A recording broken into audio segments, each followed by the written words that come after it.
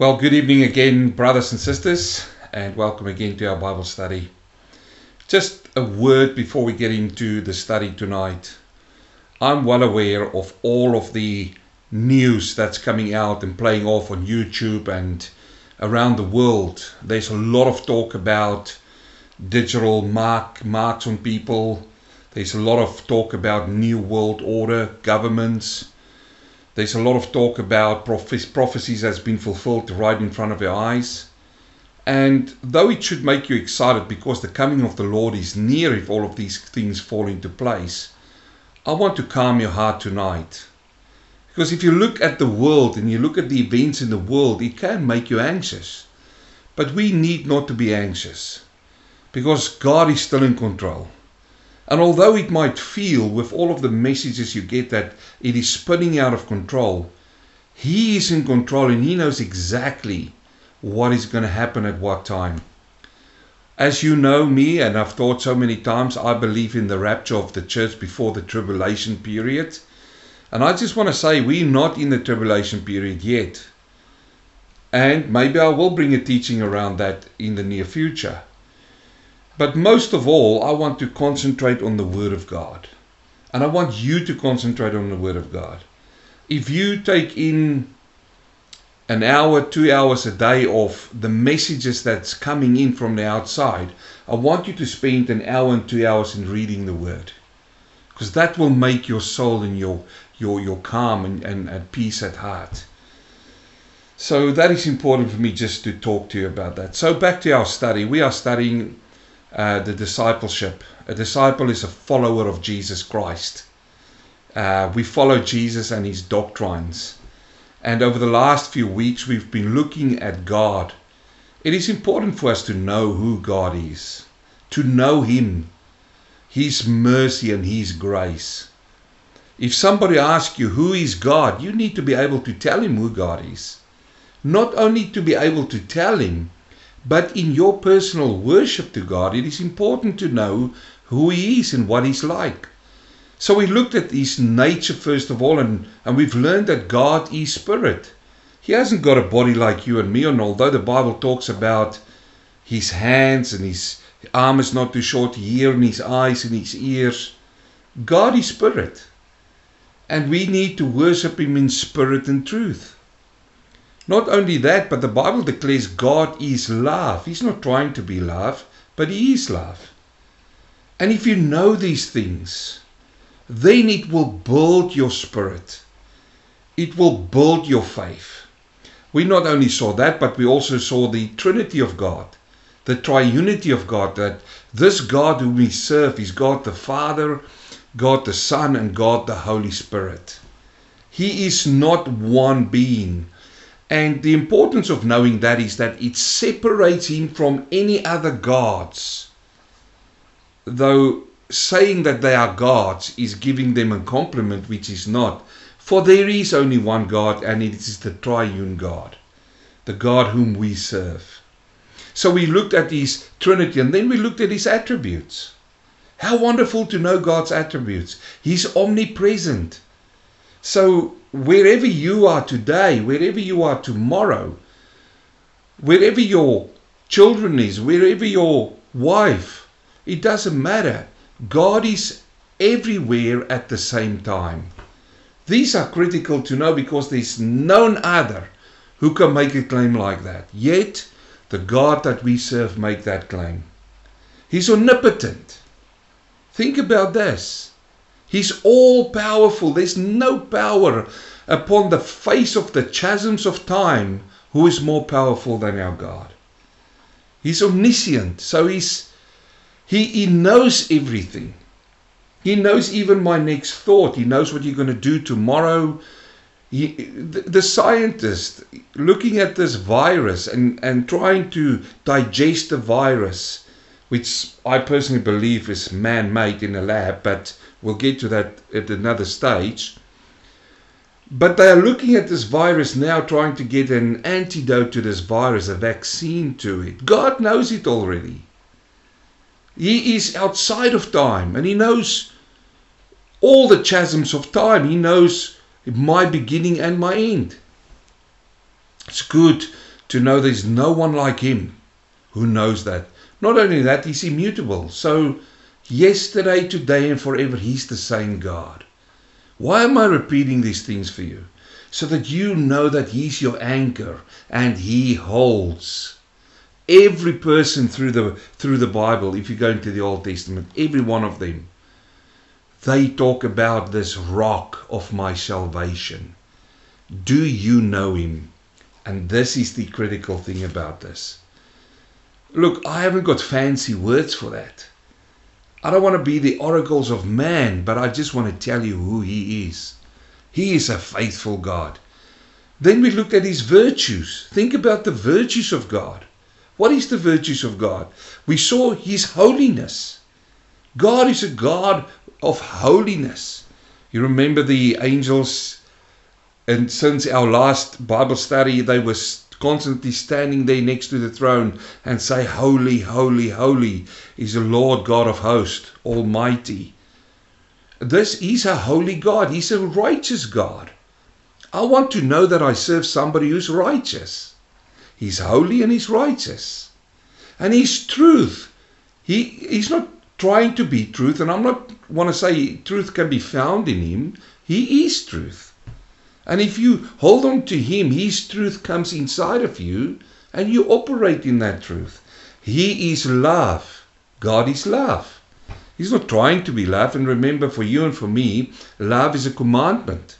It's a choice. Not for God. That is who he is. That's part of his nature, his virtue. Then think about his mercy and his grace. Oh, but for the grace of God and the mercy that saved my soul. So this is God. This was our first venture into discipleship, to see who God is, whom we are serving, what he is like. Though we can't see him with our natural eye, we can learn about him and learn him more. So what is the next step then? What do we need to learn next then? Well, it is what is man. Because God created us, and we are here on this planet, and we serve God. But we need to know ourselves as well. And the Bible says is, what is man? Let us turn in the Bible now to Psalm 8. And we're going to read now from the psalmist who writes about man. Let's read from verse 3. He says, when I consider your heavens, the work of your fingers, the moon and the stars, which you have ordained. What is man? There is a theme for our teaching tonight. What is man? That you are mindful of him, and the Son of Man, that you visit him. This is a question that will consume your whole life. What is man that you are mindful of him? Who am I? Who are you? And the person next to you, and the people that you walk down the street and you see all of them. Who are they that God, this God which I just explained to you, this holy God is mindful, is thinking about us?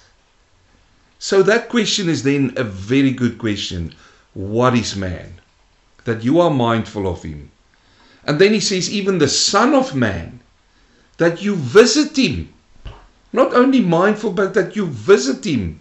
For you have made him little lower than the angels, and you have crowned him with glory and honor. You have crowned man with glory and honor. It's so wonderful. You have made him to have dominion over the works of your hands. You have put all things under his feet. And this, my dear friend, makes us different from animals. This nullifies evolution. Because God has put us in charge of this universe, or of his handiwork. And think of that. What kind of handiwork is he talking about? The next verse says it in Psalm 8 verse 7. He says, all sheep and ox, even the beast of the field, the birds of the air, the fish of the sea that pass through the paths of the sea. So what is man? We need to understand man now. We need to look into ourselves now. We know now who God is and what he's like. And now we're going to look at man. We can never be above God. We can never be like God. We can never be small messiahs. But what is man? Now, when we look at this passage and he asks the question, what is man that you are mindful of him? The Hebrew word there is the word enosh, and that is for mankind. So man there is not only male, but it is mankind, male and female. Enosh. What is enosh? That you are mindful of him. And then he says, even the son of man. And the word then therefore in Hebrew is the word Adam, which we get our word Adam from. And this is the same word that is used for Adam, the first man on the planet. So it is very interesting to understand and to try to find out what the psalmist had, how close the psalmist must have been to God at that moment to ask him this question and to try to find an answer for that. For the next half an hour, let's see if we can find some answers in the Word of God to this question. What is man that you are mindful of him, and the Son of Man that you visit him? You've made him little lower than the angels. And we can spend a whole hour on that, how we are different from the angels, yet we were clothed with glory and honor. So we first look in Psalm 139, and I love Psalm 139. I often use it when we dedicate children. I use this psalm because it talks about the creation of man. So if you want to think about man and we want to understand man, then we need to think about creation. How are we created? Where are we created? And I think you and I know. We are born, we're in the mother's womb. But God told us this in the Bible. Look at Psalm 139, we read from verse 13. He says, for you formed my inner parts. Who formed it? You have formed it. This omnipresent God, this omnipotent God, this all-powerful God, this omniscient God who knows everything, He formed every single baby upon the planet of the earth. And this is why it is a tragedy that so many babies are aborted. But let me continue on before I get sidetracked. He says, for you formed my inward parts. You covered me in my mother's womb. How beautiful is this language here. I will praise you, for I'm fearfully and wonderfully made. Marvelous are your works, and that my soul knows ever well. My frame is not hidden from you when I was made in secret, and skillfully wrought in the lowest parts of the earth. Your eyes saw my substance. Here we go again. The substance in the womb.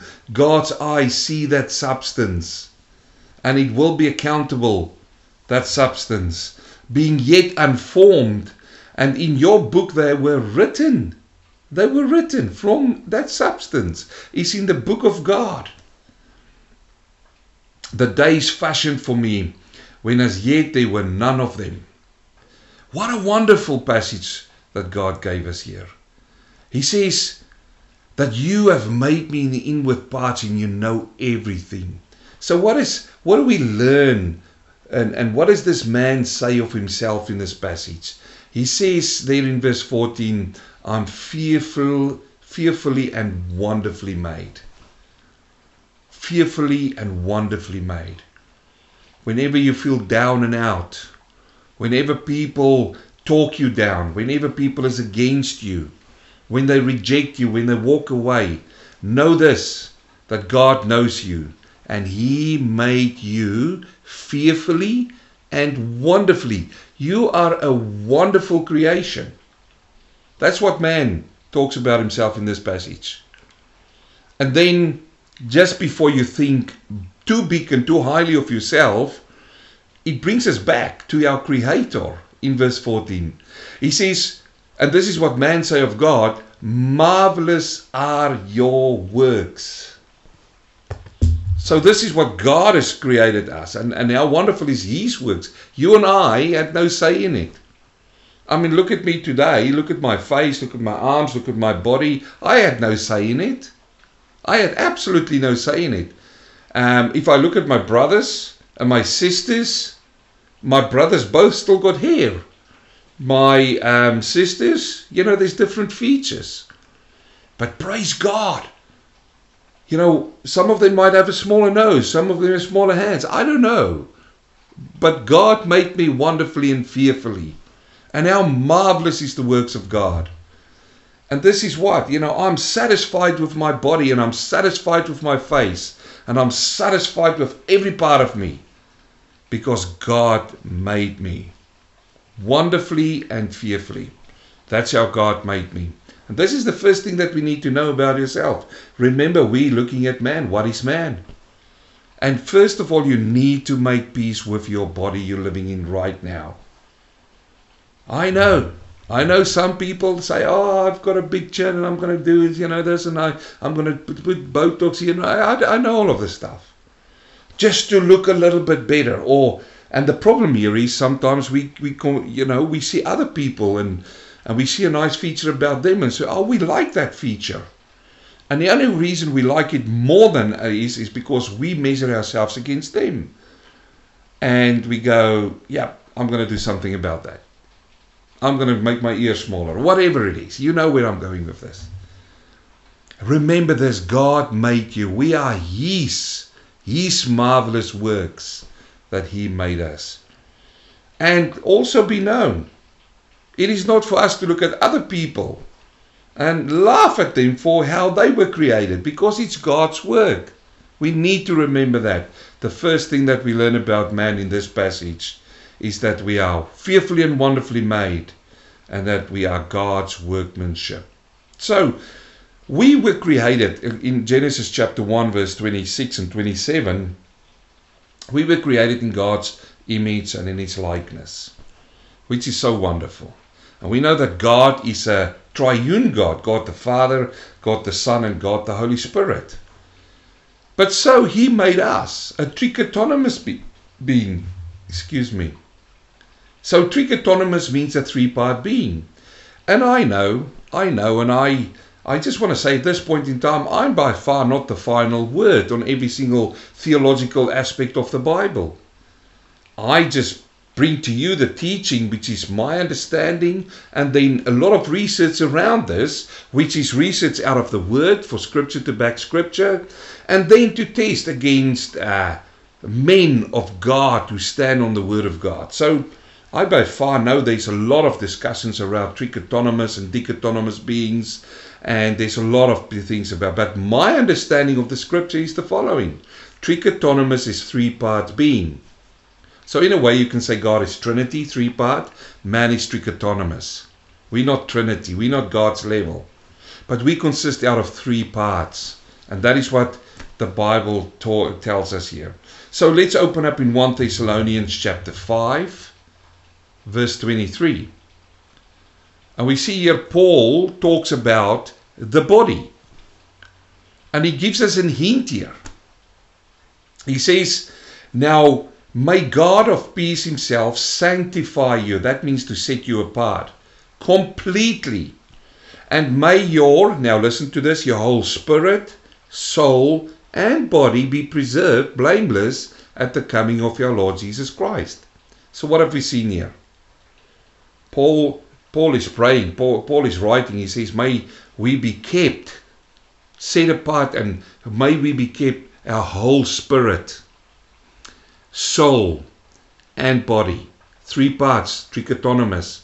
I know some people say that the spirit and the soul is one. That makes it a two-part being, which is dichotomous, two parts. But why would Paul then break it up between three parts? Again, there might be studies out there might be books out there. And I'm not saying that they are wrong, but I'm just holding on to the scripture here in context what it says. In fact, for a backup scripture, we go to Hebrews chapter 4, verse 12. And we know that scripture so very well because he says, for the word of God is living and powerful and sharper than any two-edged sword. And now listen to this part now. He says, this Bible, which he says is like a sword. What do you do with a sword? You cut. Okay, you cut. He says the sword is piercing even between the division of soul and spirit. Soul and spirit. So he can cut between the division of soul and spirit, and joints and marrow, and the discerner of the thoughts and the intents of the heart. So Paul says body, soul and spirit, or spirit, soul and body.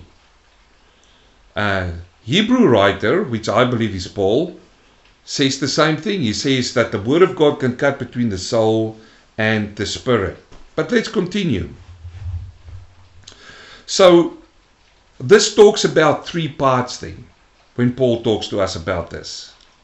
He talks about three parts.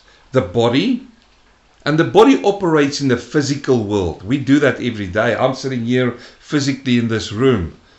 I go to work, I get in my car physically, I drive in this world, I live in this cosmos, and I live amongst people. So this is the physical world the body operates in. And we're going to now unpack that. Okay, because remember, what is man? We learn more about ourselves now. But also the soul. And the soul is the psychological world. The psychological world. That goes a little bit deeper into man. And we've got a lot of things to learn about that. And then he talks about the spirit. And the spirit talks about the spiritual world. And my dear friend, you need to understand these concepts.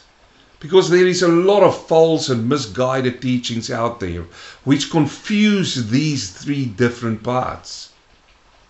But if you understand and know who God is and what He's like, and you understand and know who you are, then they can't catch you with these. So, first of all, let's look at the purpose for the body. We know that we're living in this world, in this physical body. And we operate and we eat and we do a lot of things with this body. But what is the purpose that God has made this body for this world? What? Let's turn to 1 Corinthians chapter 6 and verse 19. And again, there's so many scripture verses. You can go in and find any scripture verses that will back this up. But for time's sake, I'm just going to keep to this. 1 Corinthians 6 verse 19, he says, or do you not know that your body, your physical body, what don't we know, Paul? Don't you know that your body is the temple of the Holy Spirit who is in you, whom you have from God, and you are not your own?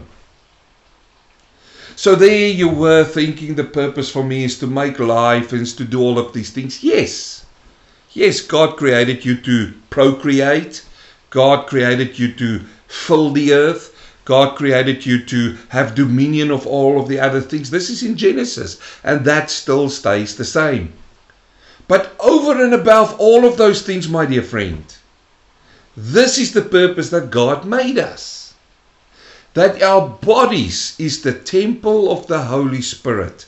In the Old Testament, God instructed the people to build Him a house. He said, who will build me a house? David set out to build a house for God, for Him to live in amongst the people. He sinned. He couldn't complete that. Solomon was the one who had to finish it. When they went through, even before that, when they went through from Moses' time, they had the tent of tabernacles, and the cloud of God will come down and visit man, and it will go back. But forever there was a desire for God to live amongst His people, to have His own house, His own habitation amongst His people. The problem with that was in the temple, He was living there, and they had to go there to visit God. Remember, He's omnipresent, but this is man's view. And He had the Holy of Holies. But poor man like me, a Gentile or a normal Jew, couldn't go into the Holy of Holies. This is just you couldn't go in there. Only the priest once a year. But God lived there. And then in the New Testament, what happens? It says, Jesus said, I'll pray the Father and He'll send you a new comforter who will be with you and in you forever. Who's the comforter? The Holy Spirit. So what is the purpose for this body? First and foremost, it doesn't matter what role you've got, how much money you've got, what status you've got. The first and foremost is that your body is the temple, is the house of the Holy Spirit, who is in you, again Paul says, and whom you have from God. So that is the purpose for the body, is to be a home for the Holy Spirit. Are you a home for the Holy Spirit? Have you received the Holy Spirit? How do you receive the Holy Spirit? We're going to address all of these things in depth. But let me just say now, when you bow and when He saved your soul at the cross, His Spirit comes and lives inside of you. So that is one of the purposes for this body. Open up in Romans chapter 12. Let's look what Paul writes to Romans about this body. Romans chapter 12 verse 1. I beseech you therefore. The word beseech there is I beg you, I urge you, brethren, by the mercies of God, that you present your bodies. This body, hands, this body, that you present your bodies a living sacrifice, wholly acceptable to God, which is your reasonable service. So what is the purpose of this body? The house of God, the temple of the Holy Spirit, but also to do service in His name. Present your bodies as a living sacrifice. We have to use this body to work for God. That's one of the reasons for this body. Open up in Romans chapter 6. We're just going to look at 3. Romans chapter 6 verse 12. Paul again writes to them. He says, therefore do not let sin reign in your mortal body. How can sin reign in your mortal body? This is the mortal body. The Holy Spirit lives inside of you. Paul says that, O wretched man that I am, who will save me from this body of sin? But again, let's keep to the word. Romans 6 verse 12. Therefore do not let sin reign in your mortal body, that you should obey its lusts. And do not present your members as an instrument of unrighteousness to sin, but present yourself to God as being alive from death, and your members as an instrument of righteousness to God.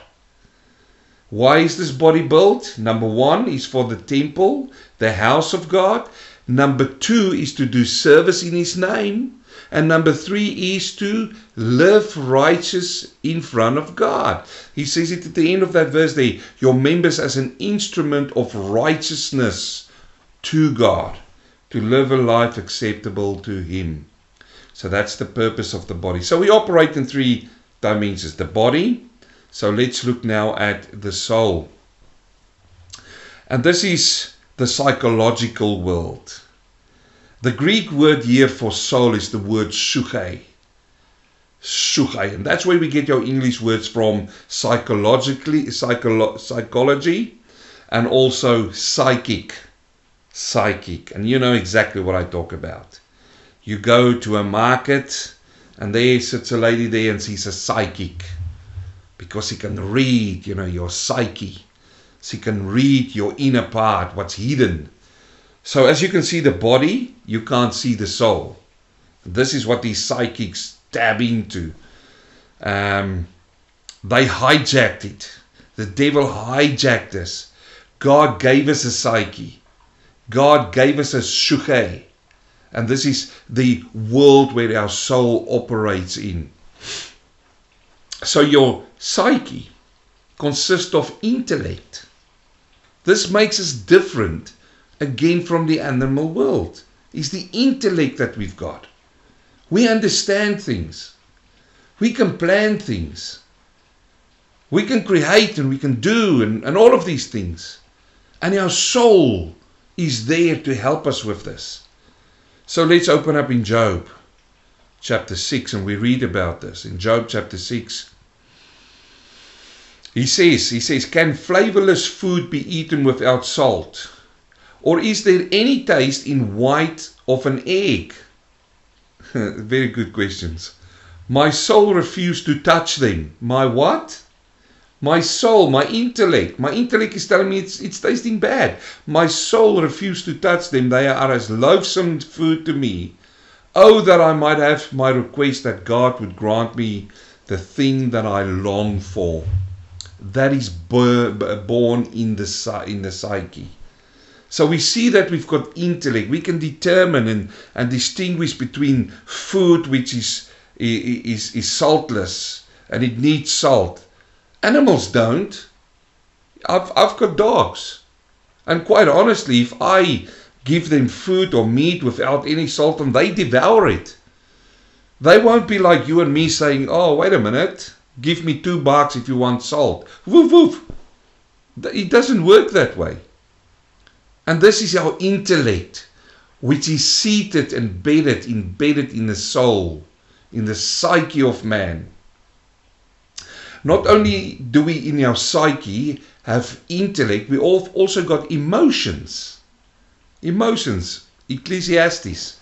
When the writer Solomon writes about the whole Ecclesiastes, he says a time under the sun for everything. He comes to this part in Ecclesiastes 3 verse 4. He says, there's a time to weep, a time to laugh, a time to mourn, and a time to dance. So these are in our psyche, it's embedded there, it's our emotions.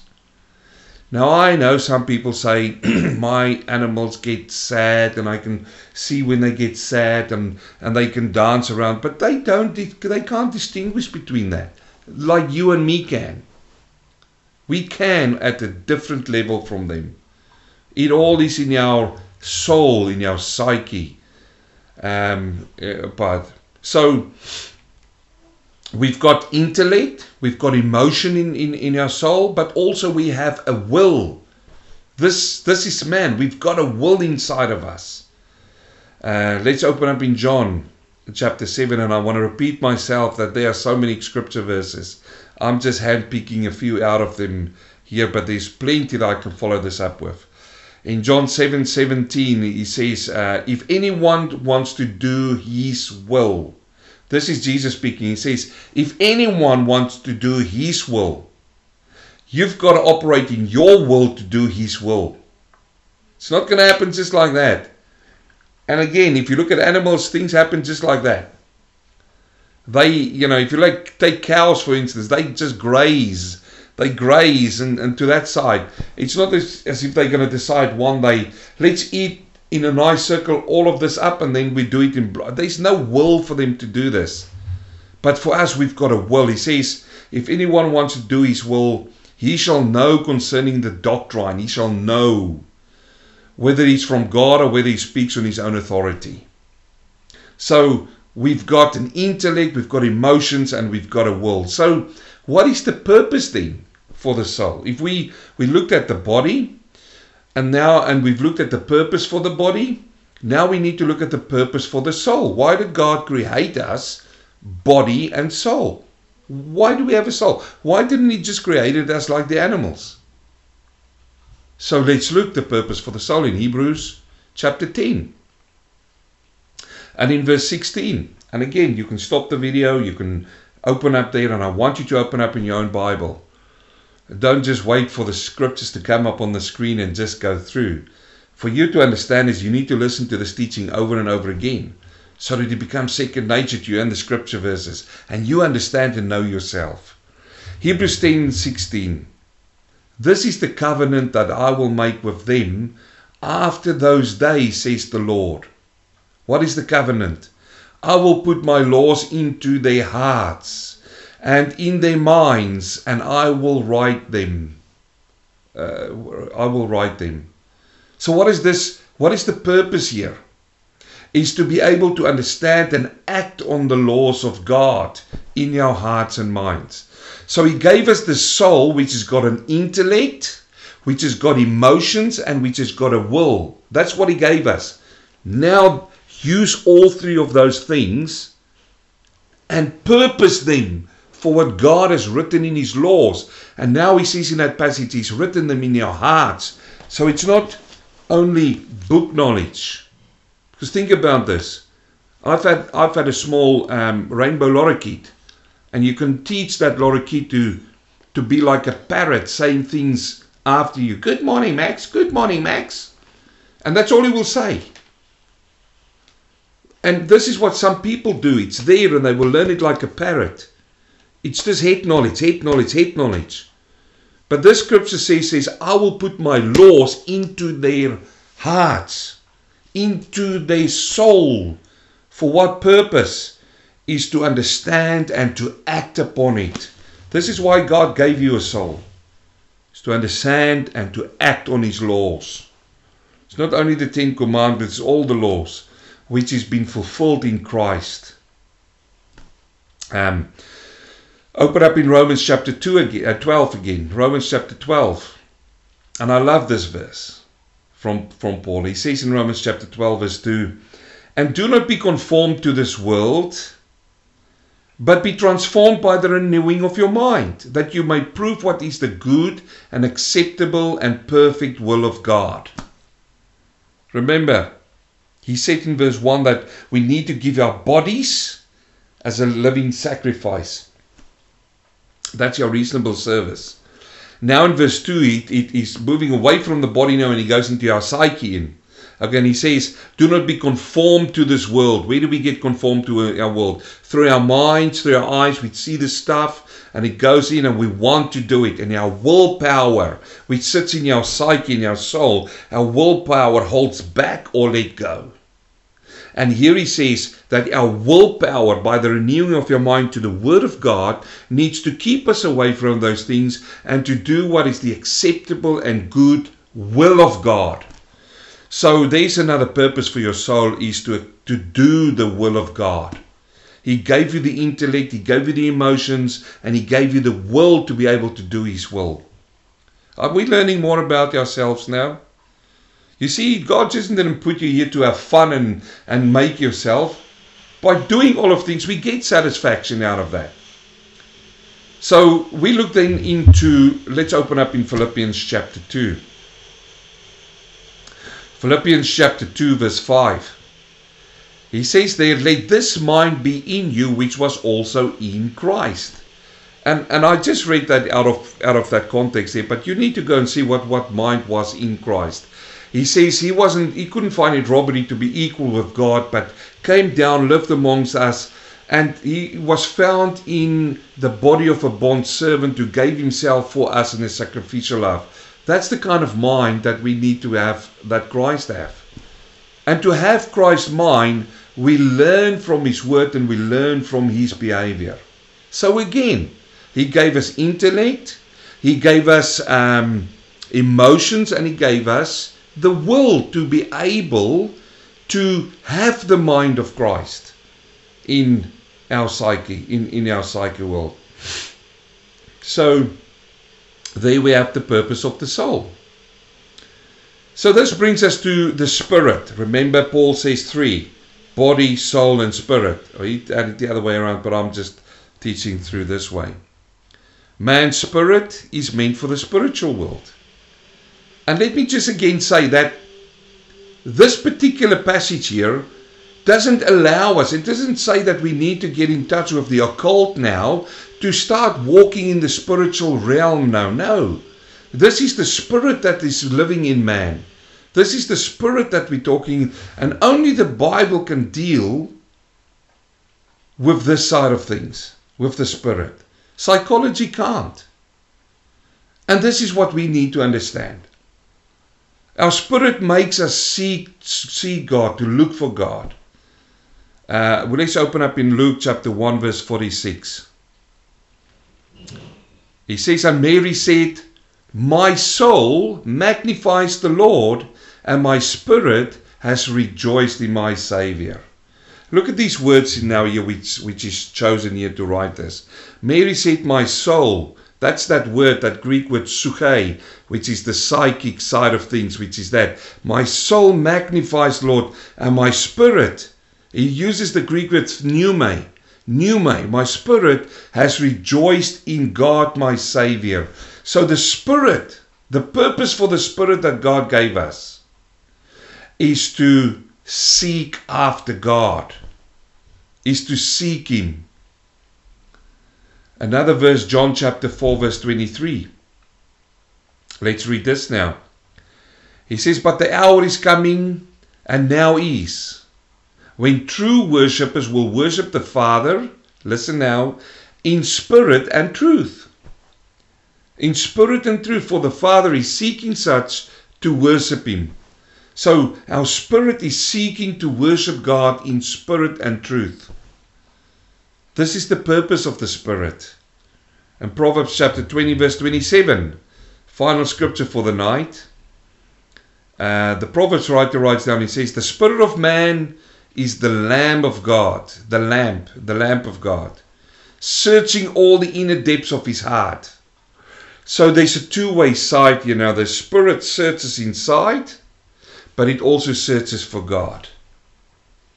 Now, this is the man. This is who man is. So God created us. Wonderfully and fearfully He created us. He gave us a body which is operating in the world. And the body is the closest to the world because it's the lust of this body, or the tastes of this body that we want to satisfy. But there is a purpose that God made this body for Him as a home, and to use it as an instrument and to worship God. But He also gave us a soul, and the soul has got a purpose. It's got an intellect, it's got emotions, and it's got a will. And then He gave us the Spirit. My friend, brother and sister, think about these things during this week. And like I started off, this is way more interesting to study these things than to get caught up in every other things around us. Buy the time out. Use the time now to sit and read a chapter a day. But learn more about God. Learn more about yourself. Now, I understand it's different now. It's not the mainstream that is teaching coming out now, and it's me, and it's all about me, and it's all about me. No. If you understand who you are, and the purpose is that God created you to live on this planet, the privilege that He gave you and me to live on this planet, the privilege that you were born where you were born, the privilege that you got the raising that you got, the privilege that you could study at school, can read and write, all of those things, by the grace and the mercy of God, to be of service to Him. That is the ultimate. That is what we need to desire. Now I leave you then with the question again, and maybe you've got the answer now. What is man that you are mindful of him? When God is mindful of us, first of all, He's mindful of us through His grace and His mercy. But then there's a responsibility upon you and me. All of these purposes that I told you now is a responsibility, and God is mindful of that. Or the Son of Man, that you visit Him. That God visit us. He gave us His Spirit. He sent His Son. In a few weeks we're going to look at who Jesus was. And we're going to study Jesus like we've done God. And we know Jesus is God. Jesus is Lord. But we're going to have an in-depth look at Him. Now we know God. Now we know man. And I don't know, I might next week flow over a little bit more about man. There's so much to say. Maybe we have a second session about man next week. But think about these two concepts. Because once we understand God, once we understand man, we will then eventually find out that man in his sinful nature has got no rights to approach a holy God. Once we know the attributes of God, the virtues of God, and that will make you understand and appreciate your salvation much more. Let's pray. Heavenly Father, we thank You for Your word. We thank You for Your written word. And we thank You, Father, for Your Holy Spirit. We thank You, Lord, that You created us fearfully and wonderfully. That You knew about our substance even before we were created. And that You knew in our mother's womb. And Father, that You know our days. Thank You, Lord, for the comfort we have in You. Help us, Lord, to live our lives in this world, in the body, in the soul, and in the spirit, Father, to please You in Jesus' name. Amen.